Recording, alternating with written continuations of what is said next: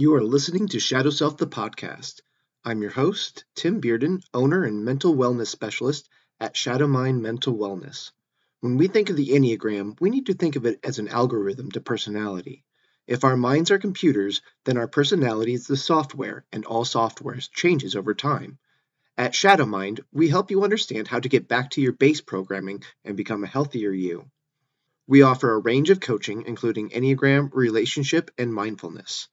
We want to shine a light into the shadows of your life and help you not only improve yourself, but also your relationships with others.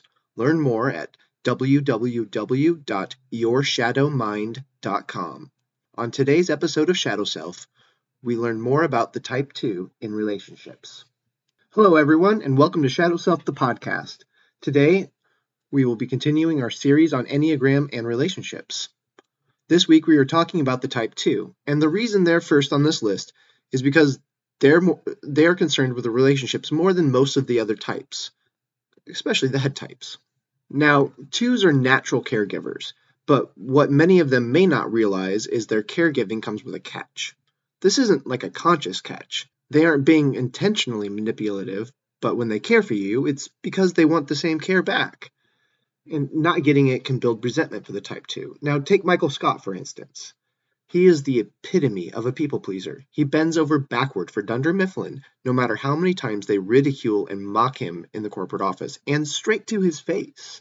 He wants to be loved so bad that there is a full episode about his toxic relationship with Jan and how he can't break up with her. 2s are among the most prone to be staying in toxic relationships. 6s are the same, but they do it for different reasons. 6s are afraid of losing security of their relationship. They're afraid of being abandoned. It kicks in their fear and their anxiety.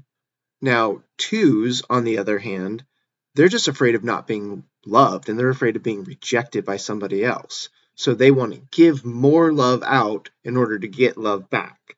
So they're the kind that thinks they have to work for their love. Now, if you have a person with a 2 and a 6 in their tri-type, a concept we discussed with Catherine Favre last week, and if you missed it, you can check out our archives on our website. But they are really going to struggle in these types of relationships at the more unhealthy levels. Spoiler for those who don't know, Michael Scott does eventually find love, but he does it in a way that's more genuine with Holly Flax. And with the help of Jim and Pam, primarily, Michael starts understanding that he can be loved for being a screw-up and a goofball, rather than embracing his 3-wing and trying to make himself out to be a bigger personality than what he is. He's trying to get people's attention, and that's the qualities of a 3, although a 3 will do it for different reasons. They want to be admired, and the truth of the matter is the 2 wants love, not admiration. So while it can look the same, it's different. And when you have a 2 that has a 3-wing, it's going to be it gets real difficult if you don't know the motivation of the person, whether to know if they're a 2 or a 3 when they start getting into that those lower unhealthy levels. We're getting to the upside of 2 as well, because with any personality type, confidence is important, and confidence comes from a Type 3. Now, once they're no longer operating under these false pretenses of being loved in order to be valued, they can genuinely do good in others' lives because they care so much about other people. And rather denying their own needs, like Michael had been up until he quit Dunder Mifflin. And if you ask me, that's really where his confidence started to increase, when he got that paper company and he took Pam and Ryan with him, and he was poaching all of Dunder Mifflin's clients. And the company was going broke. He was offering prices that were not sustainable because he valued revenge so much in that instance that he just wanted to prove to Dunder Mifflin that they had made a mistake. And in doing so, he created a deal for him, Pam, and Ryan all to come back to Dunder Mifflin on a buyout on a company that literally was pricing themselves out of business. It's kind of remarkable. And the fact that he brought Pam and Ryan back with him just shows the heart that Michael has. Now, a 6 will do that too, but a 6 is because it's out of loyalty. Michael's a people pleaser. He doesn't want them to be mad at him. He wants to be loved. So he's like, all right, I gave these people a chance. They came with me. I want these people here. I'll stick my neck out for them. Now, for all we know, a 6 could be in Michael's tri-type, but as we also know, the Enneagram isn't about behavior, it's about motivations, and what ultimately motivates Michael is a fear of rejection and a fear of not being loved by his coworkers. Unlike the 3, like we said, he doesn't want to be admired by them and assumes they already admire him. And if you've ever seen the show, you know just how absurd that is.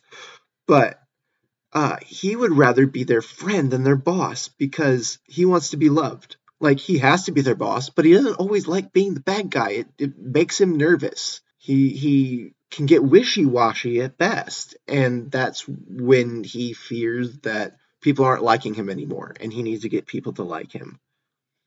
And he even takes Stanley's condescending attitude in stride.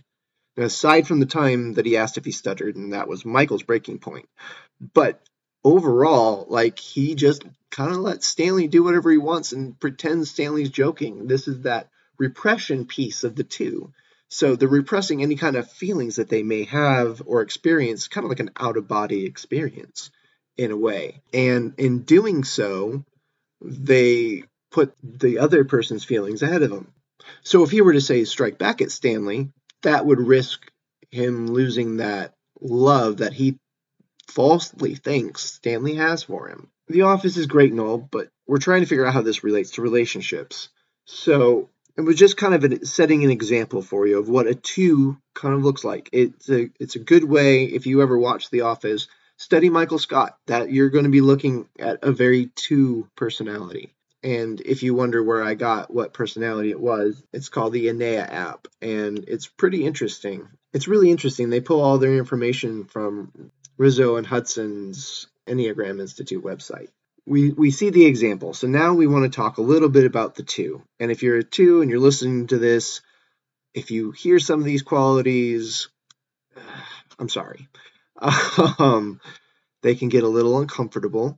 But if you're someone who loves a 2 or has a 2 in your life, this is going to help you understand how to get along with them better too. The reason why I do what I do is because it helps other people understand different types and how they operate and recognize them. Does it mean they're going to accurately type them all the time? No, but they can recognize the traits, right? And so once you can recognize the traits, you can grow your empathy, you can grow your compassion and understanding. And in doing so, you're going to get healthier relationships because instead of the contempt, like we talked about in the Gottman Institute, that horseman is going to get you. We can eliminate contempt by showing more compassion and more empathy and more understanding. And I think the Enneagram is really the key to making the world a better place in a way. Now, 2s, they do have struggles. They have low self-esteem. They're going to drain quickly, like the 5. Now, this is going to be different, though, because the 5 doesn't drain quickly like the 2 does. So the 2 drains quickly because they prioritize others' needs over their own. A 5 just has low social energy. So they are operating at a quarter of what an extrovert would operate at all times. They're drained just by being around people. A 2 is drained by taking care of people. But they do have a lot of strengths too. Like a 2 really likes others and they like to relate to them. And they almost intuitively have this ability to just talk to somebody and understand them and care. It's true empathizing, and it really helps them connect with other people. So if you have a 2 in your life and you guys feel really connected, it's because the 2 just naturally helps people feel that way. Now, when you're in a relationship with a 2 and they start kind of showing signs of insecurity, whether or not you love them, you can demonstrate it to them. When you're talking about the love languages. So when you're talking about the love languages, a 2 is more or less an external processor. So what 2s often will value out of the love languages is words of affirmation. And then you can just tell the 2 exactly what you love and appreciate about them. Is it the way that they pick up your clothes behind you? Or is it the way they remember your favorite candy when they go to the grocery store? And those are just little ways that a 2 will show you they appreciate you. And they'll always take time to ask about your life. So you need to make time to ask about theirs. Make them feel loved and valued and heard. And you don't want to get anything in the way of them being able to take care of themselves. A 2 will put off caring for themselves as often as they can because they so desperately want to care for others. When dealing with a 2, a good way of thinking about not hindering them from taking care of themselves is give them a day at a ball game, or send them to a spa or to a hobby they really like. Really encourage them to take care of themselves, because if a 2 can take care of themselves, they're going to be able to take care of others better too. And a 2 in a relationship values emotional connection. They value intimacy.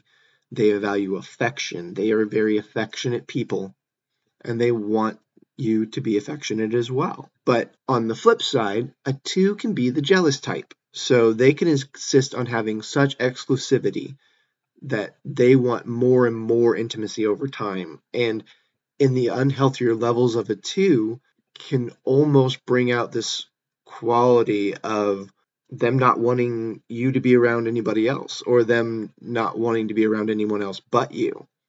So 2s have to recognize that within themselves. Like I said, they live in a give to get situation, right? They have to give you love to get love.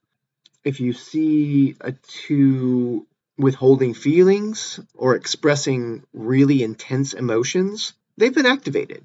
They're moving along that stress path. And so this is the time to engage them and try to understand why they're withholding these feelings. Because 2s naturally care about other people. So engaging a 2 in their feelings is really going to demonstrate to them that you do love and care for them and you value them. They'll try to repress it. They'll try to move it along. They don't want to acknowledge anything's wrong, right? They don't want to experience painful emotions. Who does, right? A 2 wants to be able to control them. They're the bottle stuffers. And if they can control their emotions, they're not going to cause them any more pain, right? But they need to actually flip that on its head, flip the script, as it were. They need to see that people can help them with their emotions too, that they love and serve them as well as being ones who love and serve others. And relationships aren't easy. There's going to be conflict. There's always conflict. But there is a way to help manage conflict with a 2. If you're in a fight with a 2 personality, or someone you suspect is a 2 personality, it's time to really focus on what you're doing and what you're communicating, not just verbally, but non-verbally as well. Because if you show them any kind of body language that can shame or hurt or close them off, or using any words that accuse them and just allow them to keep shutting down, it's only going to escalate the conflict. Instead, try and be patient and receptive and just let them have their logorrhea and let them process everything externally, because that's how a 2 is going to process it. And just take it in. And then if there comes a time where you're not understanding, or if there's a moment in the conversation where you are either not understanding or you want to make sure that they are feeling heard, then paraphrase what they said to you and then ask questions about it. That shows that you were engaged in the conversation, that you really do care about their needs. In order to do that successfully with a 2 will only allow that conflict to dissipate faster. And you can always improve communication with a 2, and a 2 can always improve communication with others. If your 2 is feeling taken for granted, or if he or she is feeling unappreciated or not heard, they just start shutting down. And a good way to communicate with a 2, especially when you're criticizing them, because they are very sensitive, use the sandwich method. And HR specialists and trainers and customer service trainers especially will talk about this. And it's compliment, constructive criticism, compliment. If you're talking to a 2, hey, you know what, Joe, I really like the way that you handle the customers, but we have to talk a little bit about you being on time. Hey, you know what? You're doing a great job overall, though, okay? And so that's a sandwich method. You've reassured them, you affirmed them that they're still a valued employee, but you addressed that there is a concern that you guys need to talk about. This will keep the two from moving into their feelings thinking that they're going to be rejected, need to constantly please you, and will also allow you to manage the two in a more effective way, especially if this is a work relationship. And if this is a romantic relationship, well, using the sandwich method will only keep those conflicts from becoming too heated and allowing the two not to take things so personally, because they know you don't mean it personally, because you value them as a person. You showed them two different compliments and then one thing that might need to change. Now, here's how a 2 can help, right? So a 2, if you're a 2, listen in, okay? So this is how you can help in relationships. You need to remain patient rather than telling everyone else what they need to do. We know you mean well, right? We know that you are trying to help us, but not everybody wants help right away. So it's better to be patient and listen instead of jumping to the rescue, right? Don't have the superhero syndrome, ready to be at someone's aid, but you don't have to be the hero, right? You don't have to save the day. But it is important that others know you support them. So there's that healthy balance that a 2 needs to get to. And they need to realize that when they do jump in, that this is what causes conflict. Not directly all the time, but it is a source of tension, right? And so when you keep creating tension, you're going to have conflict. If you're a 2, you should be thinking more about what the other person might want rather than what you can give to them. And the best way to do that is to ask questions and allow them to guide themselves toward the answer rather than just throwing the advice in and solving the problem for them, because at the end of the day, they may resent that because maybe they didn't want the advice. It's good to have balance, and it's good to know the types too, because maybe one type does want the advice. Type 6, for example, if they're talking to a 2, a 6 looks to other people for answers. So it's a 6 and a 2 in a relationship. That's going to be really good for the 2 because they can give advice freely that the 6 wants. But that can also create a codependency, and that's where if a 6 and a 2 are in a relationship with each other, they need to be mindful of that. They need to be mindful not to be too dependent on the other person for their needs. I think we can all follow that advice, though, if we're being honest. And not all things are bad with the 2, right? There are many 2s that are healthy and functional, and they care about others, and they're changing the world.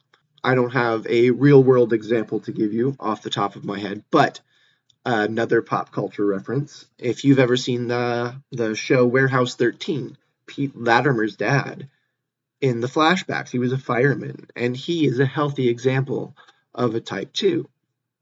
He values his family, and he cares for them, and he values other people. And he sets boundaries. He was talking to Pete after an arm wrestling match that they had just had about his job and that other people need him to help. And it's not because he wants to be loved by these other people. It's because he genuinely cares.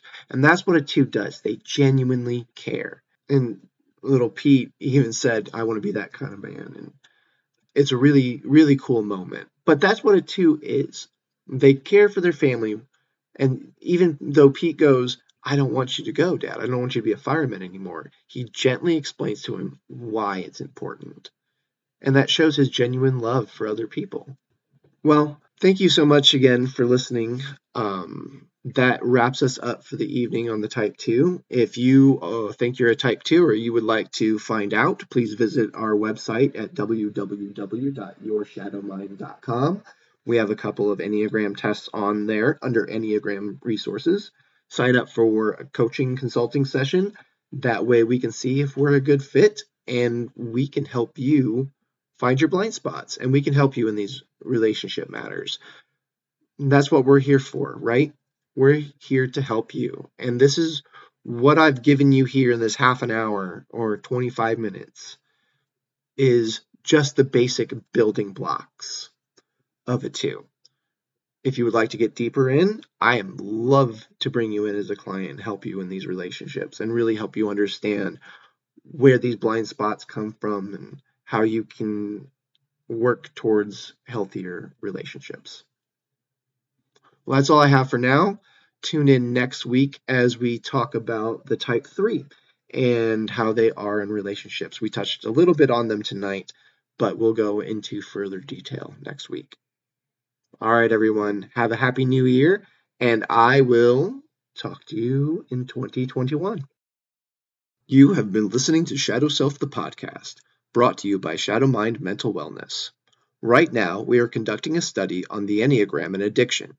If you or someone you know has struggled with addiction, we'd love to have you as part of our research.